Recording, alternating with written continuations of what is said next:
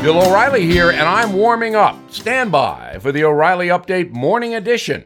But first, are your retirement funds lower than planned and you need cash to make ends meet? WeBuy75.com evaluates life insurance policies to exchange them for cash for free.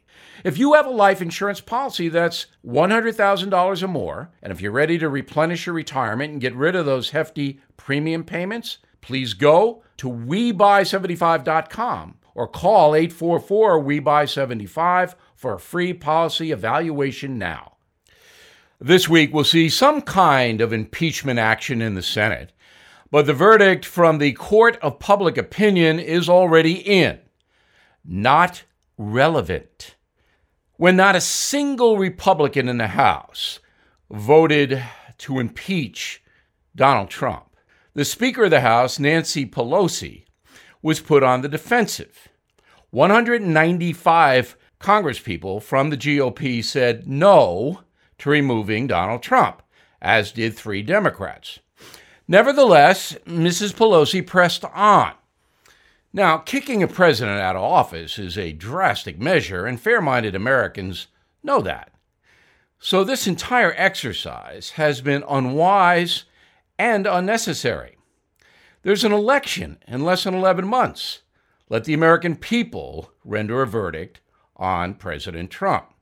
Now, he has raised $46 million during the last quarter for his reelection campaign. Nancy Pelosi is responsible for some of that money, although she'll never admit it. But if the Speaker really wants Donald Trump gone, she had better stop the coup stuff and concentrate on a viable candidate to defeat him, which is not going to be easy.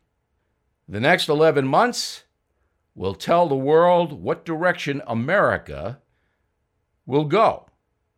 And no one knows at this point what that verdict will be. Now this.